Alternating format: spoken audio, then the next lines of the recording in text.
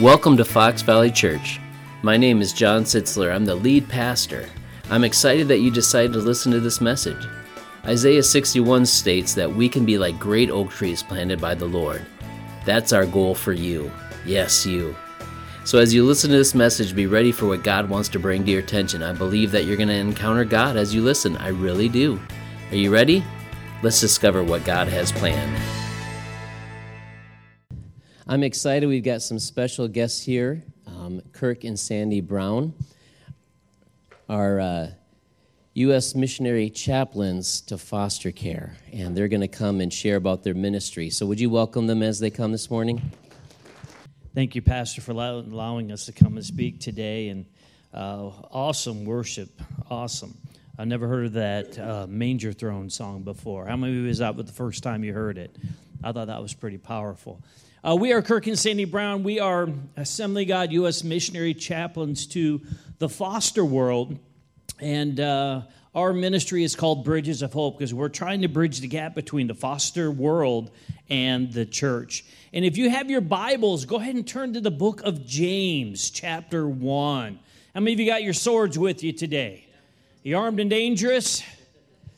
Some of you just have it written on your heart. You have it all memorized, right? That's the hope, at least. James chapter 1.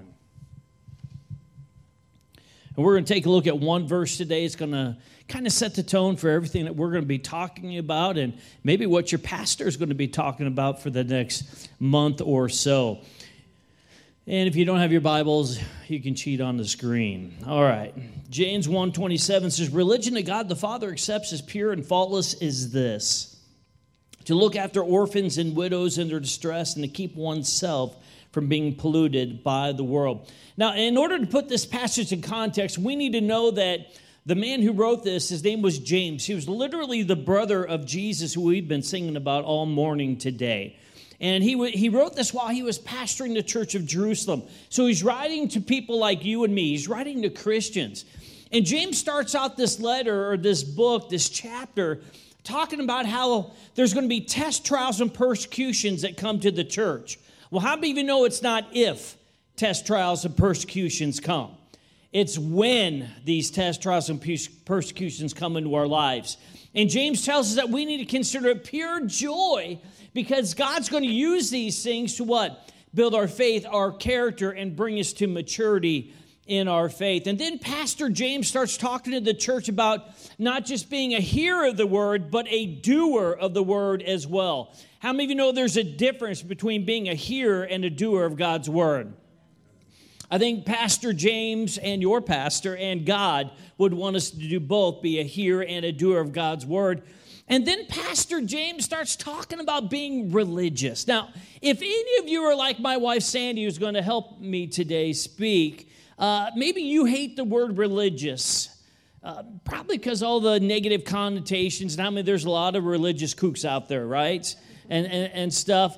And you know, we pastored for over 24 years, and over the years we've heard from a lot of Christians who have told me that Christianity is not about being religious, it's about having a personal relationship with Jesus Christ. How many of you ever heard of anything like that before? Well, you know what? Those people are only partially right.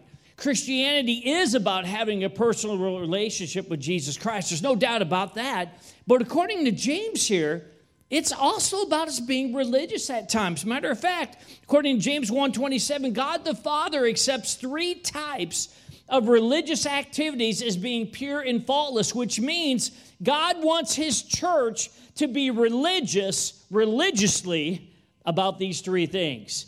He wants us to be passionate and be doing these three things. And what are these three things? Well, he spells it out for us. Number one, looking after and taking care of orphans or the fatherless, the motherless. Number two, looking after taking care of widows in distress. And number three, keeping oneself from being polluted by the things of the world. Now, I will let your pastor talk to you about looking after and taking care of widows in distress sometime. I'll let your pastor talk to you about, keeping oneself from being polluted by the things of the world. But Sandy and I are here to talk to you about this very first thing that God wants his church to be religious about, and that is looking after and taking care of the fatherless. the motherless, the orphans, or in modern terminology, those in the foster system. And you know, as I look through scriptures, I see 3 or maybe 4 people that we could actually put in this category of being a foster kid or an adoptive kid. For example, how many of you heard of a guy named Moses? Ever heard of him before? You know, in Exodus chapter 2, it says that Pharaoh's daughter found Moses floating in the Nile on the basket. And you know what? Pharaoh's daughter ended up adopting Moses as her son. So Moses was adopted. Have you ever heard of a guy named Samuel in the Bible? Samuel, his mom was barren. Her name was Hannah, and she prayed a dangerous prayer. Lord, if you would allow me to get pregnant, I will dedicate my kid to you all the days of his life. And how many of you know our God still answers prayers? And he does miracles. And she was able to get pregnant. She had a son. And the Bible says that when Samuel was of age, Hannah brought her son to the house of God in Shiloh, and Eli the priest raised Samuel up. Eli the priest became his foster dad in modern terminology. How many ever heard of a lady named Esther in the Bible? You know, Esther chapter 2 says that Esther's uncle, Mordecai, raised her after her parents were killed. We don't know if he adopted her or not, so she was either a foster kid or an adoptive daughter of Mordecai. And then some people would put Jesus in this category of being adoptive or foster kid. And there's only one reason for that. How many of you know that Joseph was Jesus' earthly father, but Joseph was not Jesus' biological father? How many of you know it was the Holy Spirit that caused Mary to become pregnant, right? I'm sure we're going to be hearing a lot about that this next month or so.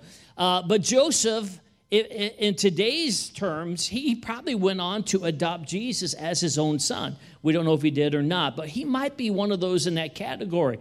And so there could be 3, maybe 4 people in the Bible that we see as foster or adoptive kids. And if that's true, that means God used an adoptive son named Moses to do what? Bring God's people out of Egypt into the promised land. If that's true, that means God used a foster kid named Samuel to bring the word back to Israel when it was rare and to bring revival to Israel. If that's true, God used an adoptive daughter or a foster daughter named Esther for such a time as that to deliver Israel from all their enemies. How many of you know Israel needs an Esther right now? And if that's true, God used an adopted child named Jesus to be the Savior of the world, which tells me that God can use foster and adoptive kids in a powerful way. But you know, all 4 of those examples that I gave you, they had people that cared about them and loved them. And I think that's why James tells us in James 1:27 that he wants his church to be religious in this way. I want you to take care of the orphans, the fatherless, the motherless. Why? Because they need a family. They need people to love them and take care of them. We need to take care of those in the foster world, according to James 1:27. And our story with foster care started back probably when we got married in 1998. We tried for about 9.5 years to have kids of our own and just were not able to. And it was a really hard time for us because we had such a desire to become parents. And God was just not answering that prayer of ours. And it was particularly hard for me. I had a lot of well-meaning family members and friends that constantly would ask, like, when are you going to have children? And over and over would ask that. And I also worked at a high school in a guidance office at that time and was very often seeing teenage girls come to want to speak with the counselor because they had found themselves pregnant and they did not want to be pregnant. And I had a hard time rationalizing that in my mind as far as, God, why would you allow them to be pregnant? They don't even want a child. And here I am praying for a child for so many years, and you haven't blessed me with a child. It was a really hard time for me, and I found myself a lot of times on the bathroom floor just crying, asking God, like, why are you not hearing my prayer to become a mother? And eventually the pain became more than I could handle, and I finally gave it over to God, what I should have done in the first place. And that day on the bathroom floor, I prayed a prayer that sounded something like this. I said, God, if I never become a mother, I'm still going to worship you. And God, if you never bless us with children, I'm still going to serve you. And the moment I prayed that, I felt that burden lifting from me. But at the end of that prayer, I added one little thing. I said, but God, I'm almost 30 years old, and I've always pictured being a mother by age 30. So would you at least allow me to feel like I'm a mother by the time I turn 30? And I got up that day, wiped my tears, and really felt that burden lifted from me. And it was a few months later that we found ourselves prompted by God with a question, and that question was, what are you going to do with the extra bedrooms in your house? We heard that over and over again, and we're like, God, we are trying to become parents. Doing our part, Lord. You have not blessed us. But over and over we heard that question, what are you going to do with the extra bedrooms in your house? And about that time, we started looking into adoption, but at the time it was way too expensive for us. We couldn't afford to adopt any kids. And that's when someone mentioned, well, why don't you become licensed foster parents and start fostering, and you can adopt through the foster agencies, and the government will help pay for some of those costs. And so we prayed about it, and we felt like that's what God wanted us to do. So we started to take classes to become licensed foster parents. And the very first class that we took, the teacher got up and said, there is a sibling group of 3 that's come up for adoption. The parental rights have been terminated. Is anyone here interested in adopting these 3 kids? And me and Sandy looked at each other, and we both raised our hands. And about 2 weeks after we stopped taking the foster classes, we became licensed foster parents. These 3 kids came into our lives and our homes at the ages 6, 9, and 10. And their names are Kiri, Jenna, and Trey. And about 9 months after that, we were able to adopt this sibling group of 3. And God made us a family. How many of you know that's how God works? Amen? Well, because how God made us a family, we have a good understanding how to minister to those in the world. And I will just note that this picture was taken the first weekend that they were in our home. And it wasn't until they went back, we had just had them for a weekend to kind of trial basis. When they went back to their foster parents, we realized that that was 2 days before my 30th birthday. So God had allowed me to feel like a mother for a weekend with these children, but God didn't stop there. He also allowed me to be a mother to these children. So it's just kind of neat looking back now that pretty much that whole time that we were trying to have kids of our own, our kids were alive. And God was probably just sitting there like, okay, just wait. Just wait. I have your kids for you. And at the proper time that they need you, I'm going to intersect your lives together. So a lot of times, we pray for things and God knows what is best. He has the best plan. And, usually foster care, this is not how this works. Foster care, the whole purpose is to get kids back into their families. Like, this is unusual. This normally doesn't happen this way, but God is the God of miracles. And he didn't stop there, then also called us to become missionaries to foster care. So it's just neat looking back, like if that had never happened to us, if we never had problems having children of our own, would we be here? God had such a plan for our lives. It's just so neat now looking back. And some of you might be asking, well, why should we send out and support missionaries to the foster world when there's already government agencies set up and dedicated for that purposes? Well, let us give you at least 3 reasons. Number 1, because James 1:27 tells the church, I want you to be religious in this way. This is something I want my church to be doing religiously, with passion, with everything within this. Support and take care of and love on the orphans, the fatherless, or those in the foster world. Number 2, it's because, how many of you know we live in a crazy world? And we actually need some Christ-like foster and adoptive parents out there. Amen. We really do. Now, we know that a lot of the foster and even adoptive parents out there, they do a great job. They do their best. But how many of you know there are those that should not be foster parents? And they should not be adopting. For example, we talked to a young lady named Cheryl. And she aged out of the foster system. And when she was a teenage girl in the foster system, she was sharing a room with another foster girl. Well, the foster dad and his biological son kept telling these two girls all the sexual things that they were going to do to them. And so Cheryl and this other girl literally took their dresser every night and he barricaded their bedroom door to make sure these guys could not get into their bedroom. Cheryl slept with a hammer underneath her pillow. The other girl slept with a knife under her pillow just in case one of those guys ever got into the room at night. People, that is a great example of why we need some Christ-like foster and adoptive parents out there.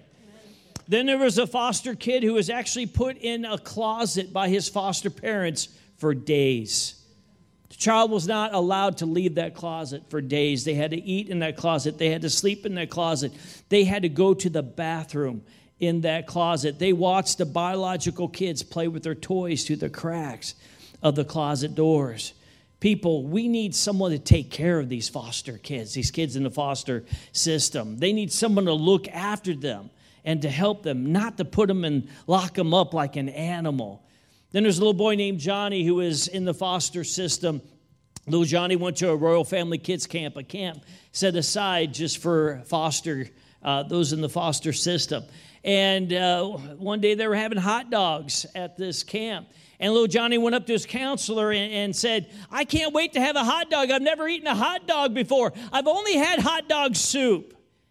And his counselor says, hot dog soup? What's hot dog soup? I've never heard of that before. And that's when little Johnny told him that when his foster parents make hot dogs, the foster parents eat the hot dogs, but they only give the foster kids the water that they made the hot dogs in. You know, every time I tell that story, it makes me angry because these kids deserve so much more than that. How are they going to know, feel, and experience the love of Christ unless a Christ-like person, servant of God, reveals it to them? We do need some Christ-like foster and adopted parents out there. We also need missionaries in the foster care world because the government agencies simply can't keep up. There's more kids going into care than there are parents available to them. For instance, we talked with some missionary friends of ours in Oregon, and they said there's some counties in Oregon that are taking prisons. They're putting prisoners on one side.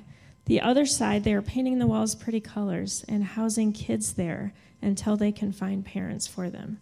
Imagine the trauma that these kids would get just from spending some time in a prison. You know, and then you add to the foster care crisis the problem of the teens aging out. It just falls up into this huge burden, and we really believe the church should be part of the answer to that. That's right. And Sandy and I talked to a foster worker in Dane County and Monroe County, and we asked them, do you want the church's help? Do you need the church's help? And they both told us yes. And you know what? They said yes because right now in Wisconsin, there's over 7,600 foster kids in our state alone. They said yes because every year there's over 600,000 young people that go into the foster system. In any given day, there's over 400,000 foster kids in our country. They said yes because right now there's over 100,000 kids that are up for adoption from the foster system. They're just waiting for someone to open up their home and say, hey, we want you to be a part of our family. But you know, the neat thing about some of those statistics is even though there might be over 400,000 foster kids in any given day here in America, there's also about 380,000 churches in America, which means that if the church would simply do their part and be religious, like James 1:27 says, and if every church had at least one family that will look after, take care of an orphan or a fatherless or those in the foster system, it would obliterate the foster crisis going on in our country right now. The church really is the answer to the foster crisis, and it's the reinforcement that our country needs. So we know there's a huge need, so you might ask us as missionaries, what is our plan for ministry? Well, we have two areas that we're really wanting to concentrate on, and we feel led to concentrate on. And well, the first is ministering to the teens that are aging out of the foster system. So what does it mean to age out? That's the age they become when they're no longer considered a child in foster care. In Wisconsin, that age is 18. Then they're considered to be a legal adult. And at that time, they normally, under normal circumstances, they need to leave the foster home because they are now too old to stay in care. Most of these teens don't have a family system to go back to or a healthy family to go back to, because there's a reason why they were 18 and not with their original family. And, we look at our own kids. Our kids, I saw a picture earlier, and there's a picture coming up here of them right now. And they are in their 20s, 24, 26, 28. Yep. They are all married, so there is another one also, since all three are married. And we look at our kids. When they left our home to go to college, they had so many questions. And it's really caused us to start thinking, these teens who age out of the system, who do they go to? Right. Our kids can pick up the phone and call us and ask us all the questions they have. But these teens who age out of the system don't have that same advantage of having that family system that they can ask the questions to. And to illustrate this, we wanted to give you some of the actual questions that these kids have asked us since leaving our home and venturing out into adulthood. And I will note some of these questions are very recent questions that they have asked. Okay, why am I getting no mail after I moved? I have to renew my driver's license. My ear hurts. What should I do? When do I have to start paying on my student loans, and how do I do that? How do I pay my rent? How do I write a check? Do I even have a routing number? How do I pay for a deposit on my apartment? And why didn't I get my apartment deposit back? How do I get my car back after it was impounded? That happened twice to the bride in this picture last winter. The good thing is, the second time, she knew what to do. And she called us to say, I just thought you should know, but I know what I need to do. God bless her. Should I get an apartment with my friend who was just evicted for not paying her rent? No. That was also the bride. Yes, that was the bride. Do I have to have health insurance? How do you cook chicken? What is a deductible? I need a beneficiary. What does that even mean? Should I start contributing to retirement now? Why was so much money taken out of my check for taxes? How do I do laundry? I just ate eggs that expired 2 days ago. Am I going to die? Anyone want to guess? The bride. It's the bride. And she lived. Praise God. What's a tax return? How do I fill out a W-2? How do I get car insurance? How do you figure out a budget? I lost my Social Security card. What do I do? It was the bride. It's always one in every family, and she's it. And how do I stop the washer at the laundromat? I forgot to put the soap in, and she was so upset she paid $5 to get her clothes wet. So those are just some of the questions that these kids have asked us since leaving our home. And like I said, it makes us wonder, these teens who age out, who do they go to? Who is their person to ask these questions to? Now, you would hope that a family who had a teenager who was getting ready to turn 18, you would hope they would let them stay. Like, we can't imagine asking a teenager to leave our home just because they turned 18. But the reality is, it's expensive to raise someone. And a lot of these families have said, even if I wanted to, I couldn't financially because it's just too expensive. And without the financial help, most teenagers are just let out to be adults at age 18. Now, some counties in our state are pretty good about giving luggage, but some places they're just given garbage bags. Here, pack up your stuff. It's time to leave. We've heard from different Assemblies of God leaders who have personally witnessed vans stopping on the side of the road. The door opens, teenagers get out with garbage bags in their hand, and the van drives off. Those are teenagers who have aged out of the system, just left there on the side of the road without a support system. And they don't have that support system to help them with the basic things of life. You know, only 3% of these teens actually end up graduating from college, but the reality is that college can be free for any teen who ages out of the system if they go through the proper channels. They just don't always have the help and the resources to get them there. And there are programs for these teens, but a lot of times they refuse the help because they don't understand what they're passing up. They don't have someone next to them encouraging them and telling them what is really out there. So there is a huge problem of these teens falling through the cracks. Can we just pretend today that we're in the foster system, all of us, and can we pretend that it's our 18th birthday today. Now, some of you are going to have to go way back, all right? But just kind of remember when you're 18. So we wake up and we're thinking, oh, I'm 18 today. It's my birthday. Maybe our foster parents, maybe they bought me a birthday present. Maybe they made me a birthday cake. Maybe they're going to throw me a birthday party. I've never had a birthday party before. And so we get out of our bed with excitement. And we leave our bedroom with anticipation, only to be handed one of these.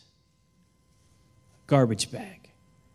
And we're told by our foster parents, pack up your stuff, kid. It's time for you to get out of the house. We need your room for a different foster kid that we're going to make some money off of. That's the reality for about 23,000 young people in our country every year. Now, I don't know about you, but when I turned 18, I wasn't ready for the real world on my own. Imagine turning 18 and having no parents, no family, no one to help you to guide you through adulthood. You know, something similar like this happened to the young lady named Cheryl, who I talked about earlier. I remember Cheryl, who slept with a hammer underneath her pillow. When she aged out of the foster system, when she turned 18, the foster home that she was in told her to pack up your bags and get out of the house. And so Cheryl had to pack up all of her stuff, and she found herself literally sitting in front of this foster home for hours, sitting on the curb with all of her stuff around her. She had no clue what she was going to do, had no clue where she was going to go. She finally called her biological sister, who lives in Minneapolis, Minnesota, who sent her a bus ticket, and Cheryl went to live with her biological sister for a season.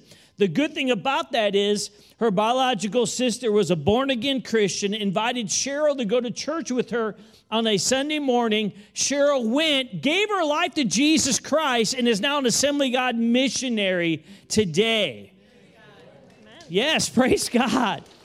But when she turned 18, she was told, pack up your stuff, kid, and get out of the house. And that is the reality for 23,000 young people in our country every year. And what happens to these young people? Well, Sandy and I want to share some statistics with you of what happens with them. So out of the 23,000 young people that age out of the foster system every year, in Wisconsin, it's the age of 18. 20% of them will become homeless immediately.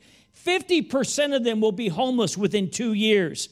Church, if we want to help with the homeless situation in our country, we've got to minister to those young people that are aging out of the foster system.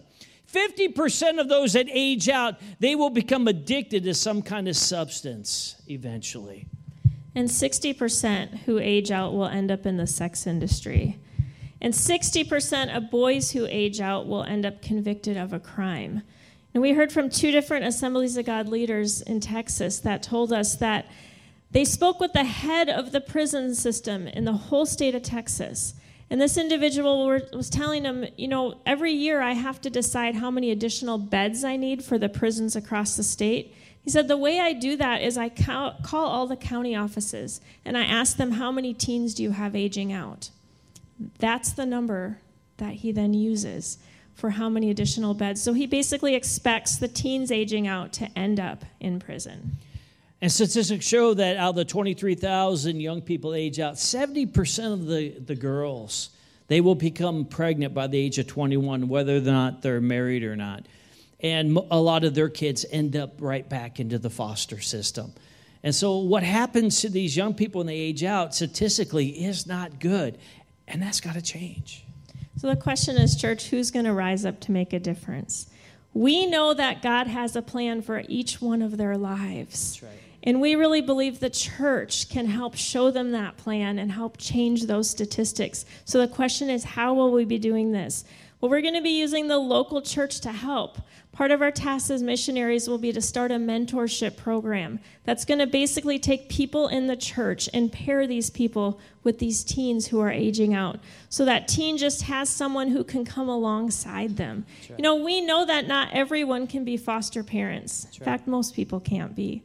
We know not everyone can adopt. Once again, most people can't be. But we really believe that just about everybody should be able to speak into the lives of a teen who is aging out, just to give them that healthy support system they need, just, you know, basic help, how to get a job, Those same questions that our kids asked us. And once the mentors are able to help meet their physical needs, that's just going to spill over to being able to help them spiritually. So we really have the potential to change the course of their lives. And a good example of this is a young lady named Jennifer. We met her, her picture on the screen here. We met her at a church that we were at several months ago. And after we spoke, she raised her hand, and in a soft voice, she says, I have an apartment. I have a job, and I'm going to college. And it's because of these people next to me. See, seated next to Jennifer were her former foster parents. And Jennifer was telling us afterwards that when she went into the foster system, she said, I just knew that I was not going to get to know these people because I had heard what happened to my friends. When they turned 18, their foster parents just dropped them. So at age 16, she goes into the foster system and says, I didn't even want to get to know them at all. But she said that these people were different than what she expected. They were Christians. Man. She said these people came alongside her and said, Jennifer, when you turn 18, don't worry about it. You don't have to leave our home. You can stay as long as you need to. These people helped her find a job, find an apartment, helped her figure out what she wanted to do with her life. Because Jennifer told me she thought that she didn't have a future. She didn't think there was anything for her. And today, Jennifer is going to college and with dreams of starting a nonprofit that would help teens in her same exact situation. So this young lady is thriving today, and a large part of that is because of the foster parents that she had. So we really do have the potential to change the course of lives. And church, we can make a difference. And besides ministering to those that are aging out of the foster system, Sandy and I we want to help local bodies of Christ, local churches like yours, to either start or enhance foster ministries to those in the foster world in your community. And we're talking about ministering to foster parents, foster children, foster workers, and biological parents whose kids are now in the foster system. Fostering is hard. How many foster parents or adoptees are in this congregation right now? Raise your hand. There are a lot in this congregation. Praise God. And what? They need ministering to. The truth is, fostering is very hard. It's tough. And you who have fostered, you know what I'm talking about. Statistics right now show that half of foster parents quit fostering after the first year because of how hard it really is. And half of them quit the second year. But when a church encourages them, when a church helps them, when a church supports them, that number drops down to only 10% of foster parents quit fostering when they have the church's help, which means 90% continue to foster, and some of them go on to adopt when they have the church's help and support. So church, you can make a huge difference in the life of those in the foster world. And a good example of this is a caseworker that we spoke to named Lance, and he was telling us about the first time that he placed children into a foster home. He said he was nervous. It was his first time on a job doing this, but he said he was also nervous because it was the parents' first time receiving children. And they had requested one child at a time, but he had called them and said, I have 2 boys that I need a home for. Would you be interested? And they said, yes, bring the boys over. He said as they entered the home and the boys started running through the house, he could see instant stress on their eyes. Like, what did we just agree to? And he said he wondered the same thing because he looked out and every bit of their living room furniture was white. So he kind of wondered how that was going to end. But he said that as he's talking to them, he's just seeing this stress level get larger and larger. He said a little while later there was a knock on their door. It was a family from the local church, and this family had a big bag of clothes in their hand, and they said, we heard you got 2 boys instead of 1. You're going to need some extra clothes. He said that family left, and a little while later, there was a second knock on their door. It was another family from that same church, and this family had a car seat in their hand. And they said, we heard you got 2 boys instead of 1. You're going to need another car seat.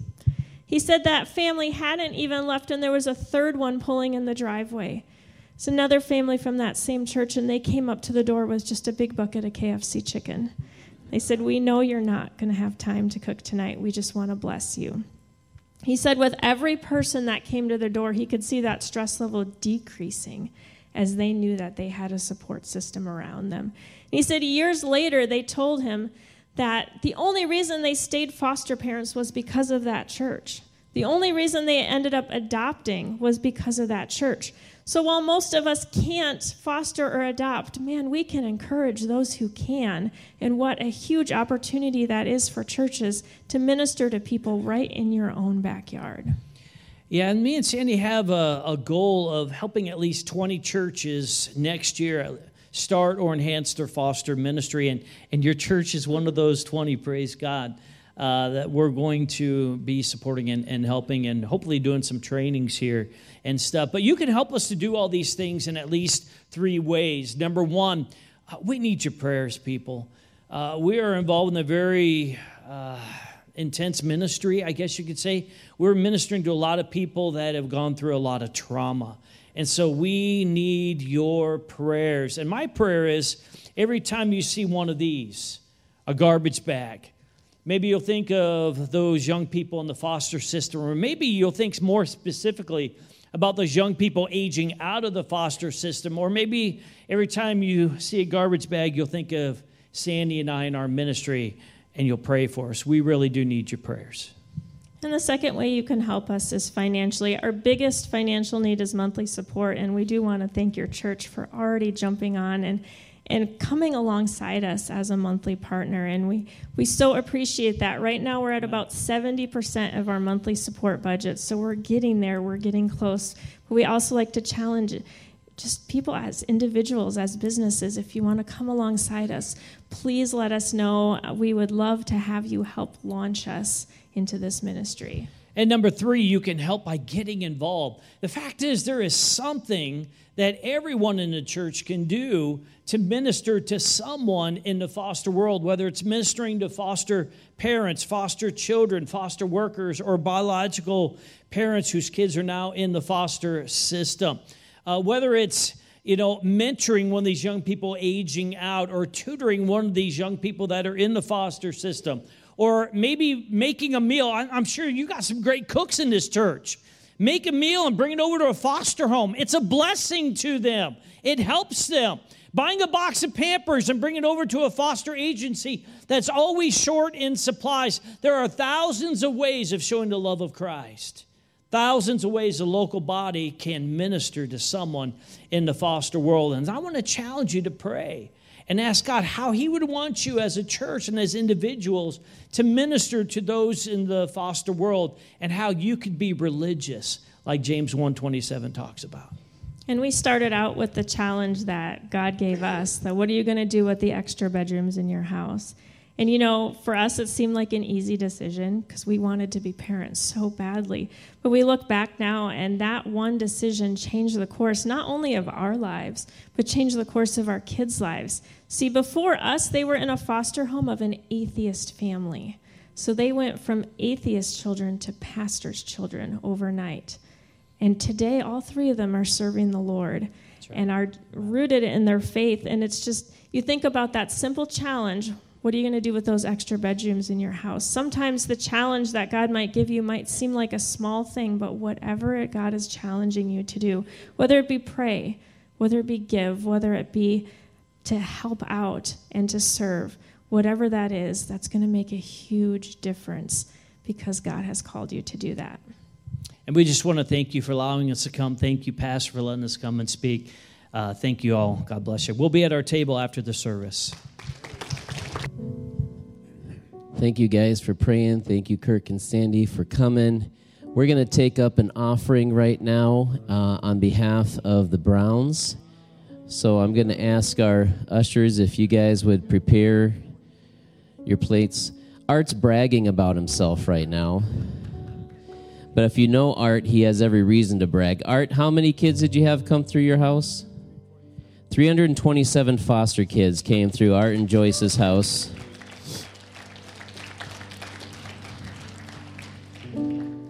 And so I want to share with you a little bit. Sometimes I do things without asking your permission. And when I first talked to the Browns back in August, I'll talk more about that in a second, but we committed to serving them monthly through Kingdom Builders. So when you give monthly to Kingdom Builders, this is where the money goes, to people like this that we get to partner with to see what God is going to do. So I try to get our missionaries supported by us before they come so they don't have to come begging for money, so that you can just give with a generous and eager heart. So we're going to take up a cash offering for them. Everything in this offering is going to go to Kingdom Builders. There's a way through the electronic giving. The Browns are in there. The Browns are right in there. You can give it by name to them. But let's pray, and we're going to give, and then I want to share a little bit more about foster care ministry. So Heavenly Father, thank you, like Holly said, for the Browns and the ministry that they're up to. And I pray that our church again would be overwhelmingly generous, because God, you're an overwhelmingly generous God, and so how could we do anything else? So Lord, we pray that you bless each and every amount that's given today, whether it's physical or electronic, that you would bless and propel the Browns into their ministry. In Jesus' name, church, say amen. Amen. I want to go back. Jason, can we go back to some slides? Can you go to that USA slide with the 400,000 on it? So one thing that Kirk said is that 400,000 kids are in foster care and 380,000 churches. So that's why they're doing what they're doing. But I want to show you the next slide that I don't know if we spent enough time on. Go ahead to the 7,600 here in Wisconsin. And that's bigger than the population of the village of Kimberly. So imagine everybody who lives here in Kimberly. That's how many kids we have in foster care at a given time.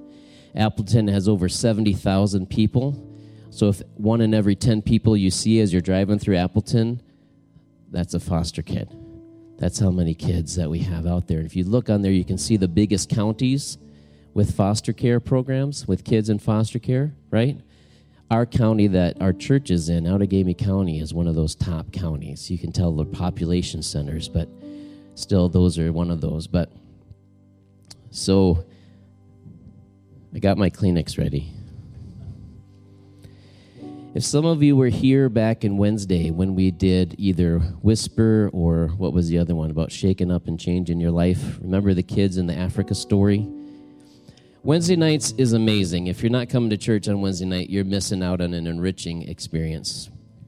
But on one of those Wednesday nights, Ted, I'm going to roam all the way over here. So over here, this is Paul Michael's prayer spot, right here. And normally, I'm over here. Usually the table's not here. But I was praying about our word for the year because we had just started and talking about it as a church of engage. And I got a sense that the first 6 months of the year was how we're going to individually engage with people. And I know a lot of you have done that. I know people who are volunteering at VITA, which used to be Mother and Unborn Baby Care.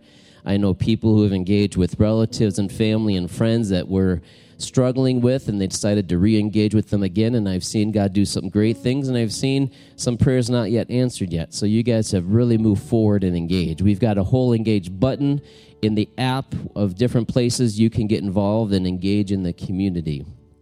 But it was a cold night in January or February, just sitting here praying about, God, whatever you want to say. And he's like, John, I want to tell you how I want the church to corporately engage in your community. And I said, well, God, that's the second half of the year. This first half is how do we get our people individually engaged? He's like, I don't care, John. This is what I'm going to tell you. And guess what he said to me back in January? He said, John, I want you to get the church involved in foster care. And you know me, right? My answer is like, nope. Because, right, as soon as you think of it, think of the heaviness of it all, right? Foster care. You know, I have to sign up everybody in church to become foster parents. All we're going to be doing is getting together and trying to support each other, and how do we get through this whole thing? And, of course, you know, I don't know if you're like me. I initially say no, but then, of course, I really mean yes. I just want to argue with him a little bit about it for a while. So I'm just sitting there praying, and then the Lord says, okay, I want you to tell everybody tonight what I told you for the church to get involved with. And you know me. Nope.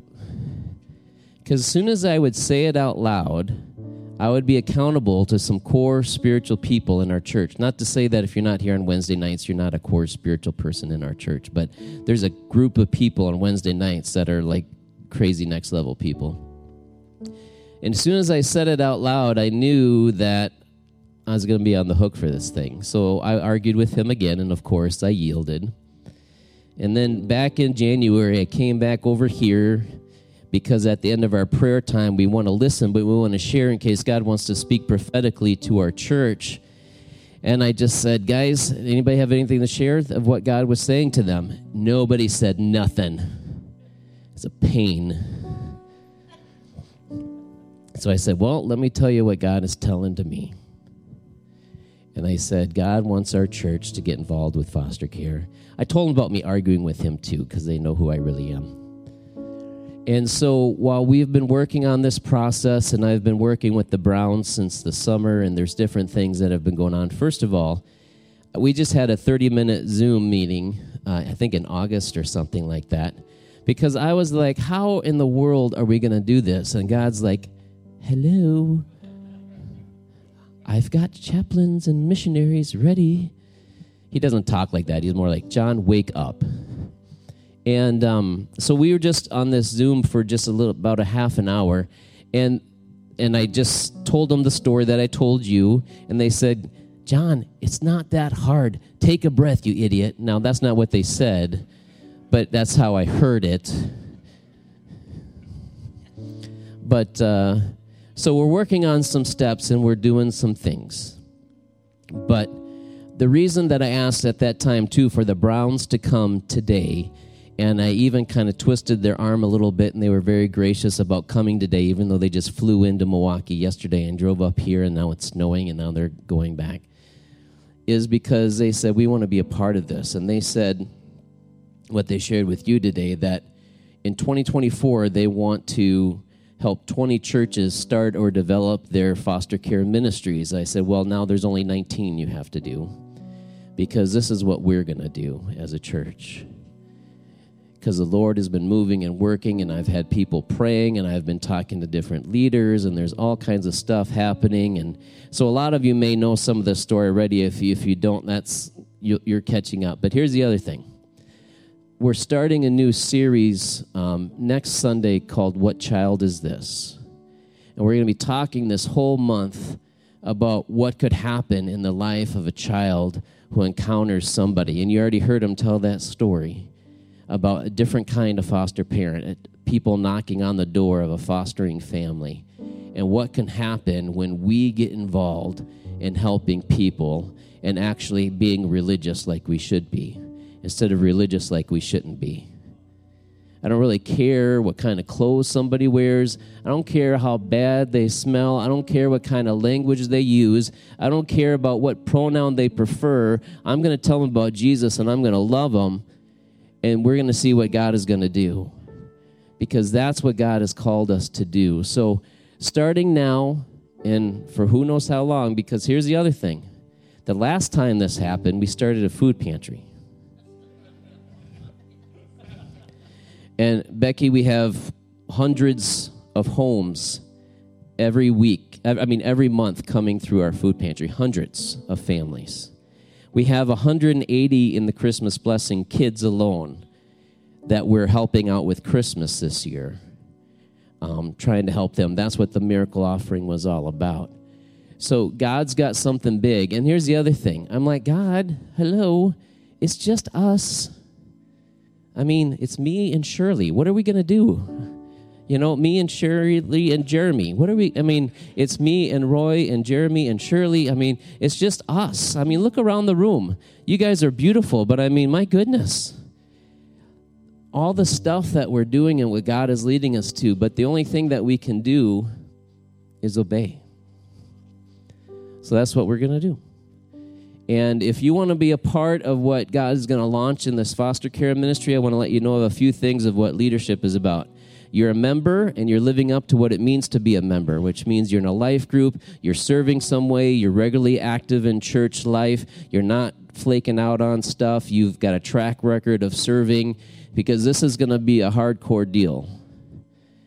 Because if God really wants us to engage, I'm sure he's working in other churches, only in the Assemblies of God. I'm believing for more than 20 churches. That's my prayer for you guys, that more than 20 churches in 24 are going to be involved. And you guys can be praying for that too. They said pray. It's a hard thing to do, and if you've adopted and fostered, like so many of you have, and some of our people in here have been through foster and have been adopted, and we've got some very impressive people in this church. Just like I like to brag on Art all the time. I had nothing to do with it, but I just know him, so I think that's cool. Anyways, next summer we're going to talk about celebrity, and Art's one of the celebrities in my life. Like Pastor Roy and Dee are some of the celebrities in my life, and a lot of you people are, because you're actually living out. And Kirk and Sandy adopting those kids. 2 days before Sandy turned 30, they had a family, a bigger family. So who knows what God's going to do? There's been people in our church who've been talking about fostering, who've talked to me individually about fostering, apart from all of this stuff that's been going on. So God is just really at work. And so if God is calling you to foster, make sure you talk to Browns and make sure you talk to me, because we want to help. We can do this. Now, you may be just getting it today, and I've had all since January to get my head around this. Well, I'm a little bit slower than you, so just jump on board real quick, because you're faster than me, and okay? If we do this in our service, if you ever want prayer about something we talk about that day or not, they'll be here for prayer. But would you all stand with me and join me in prayer, asking God to help us in our next steps of what he's going to have us do?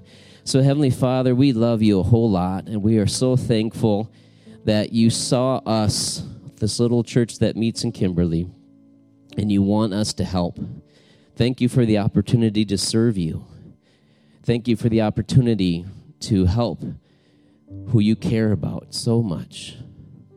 Thank you for the examples of the Browns and so many in our church who have fostered and adopted and have been helping in so many ways. And Lord, we need your help as a church for what you have next for us.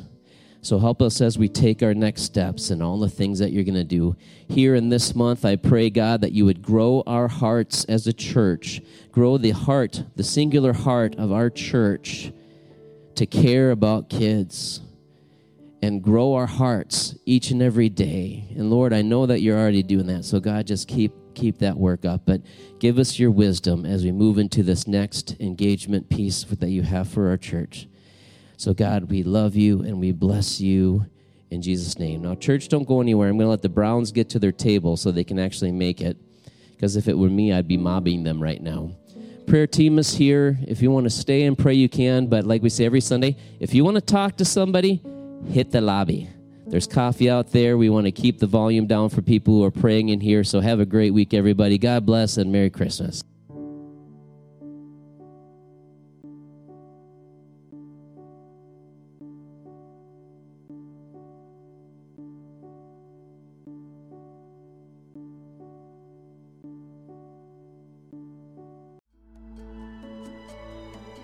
Like I said at the beginning, God had something specific to talk to you about today, and I'd encourage you to take a step right now. What is something you could actually do based on what God brought to your attention? It could be the action step that was brought out in the sermon, or it could be something different. Just take a step. The Bible says when we draw near to God, He draws near to us. If you're ever in our area, we invite you to participate in person during one of our Sunday worship services.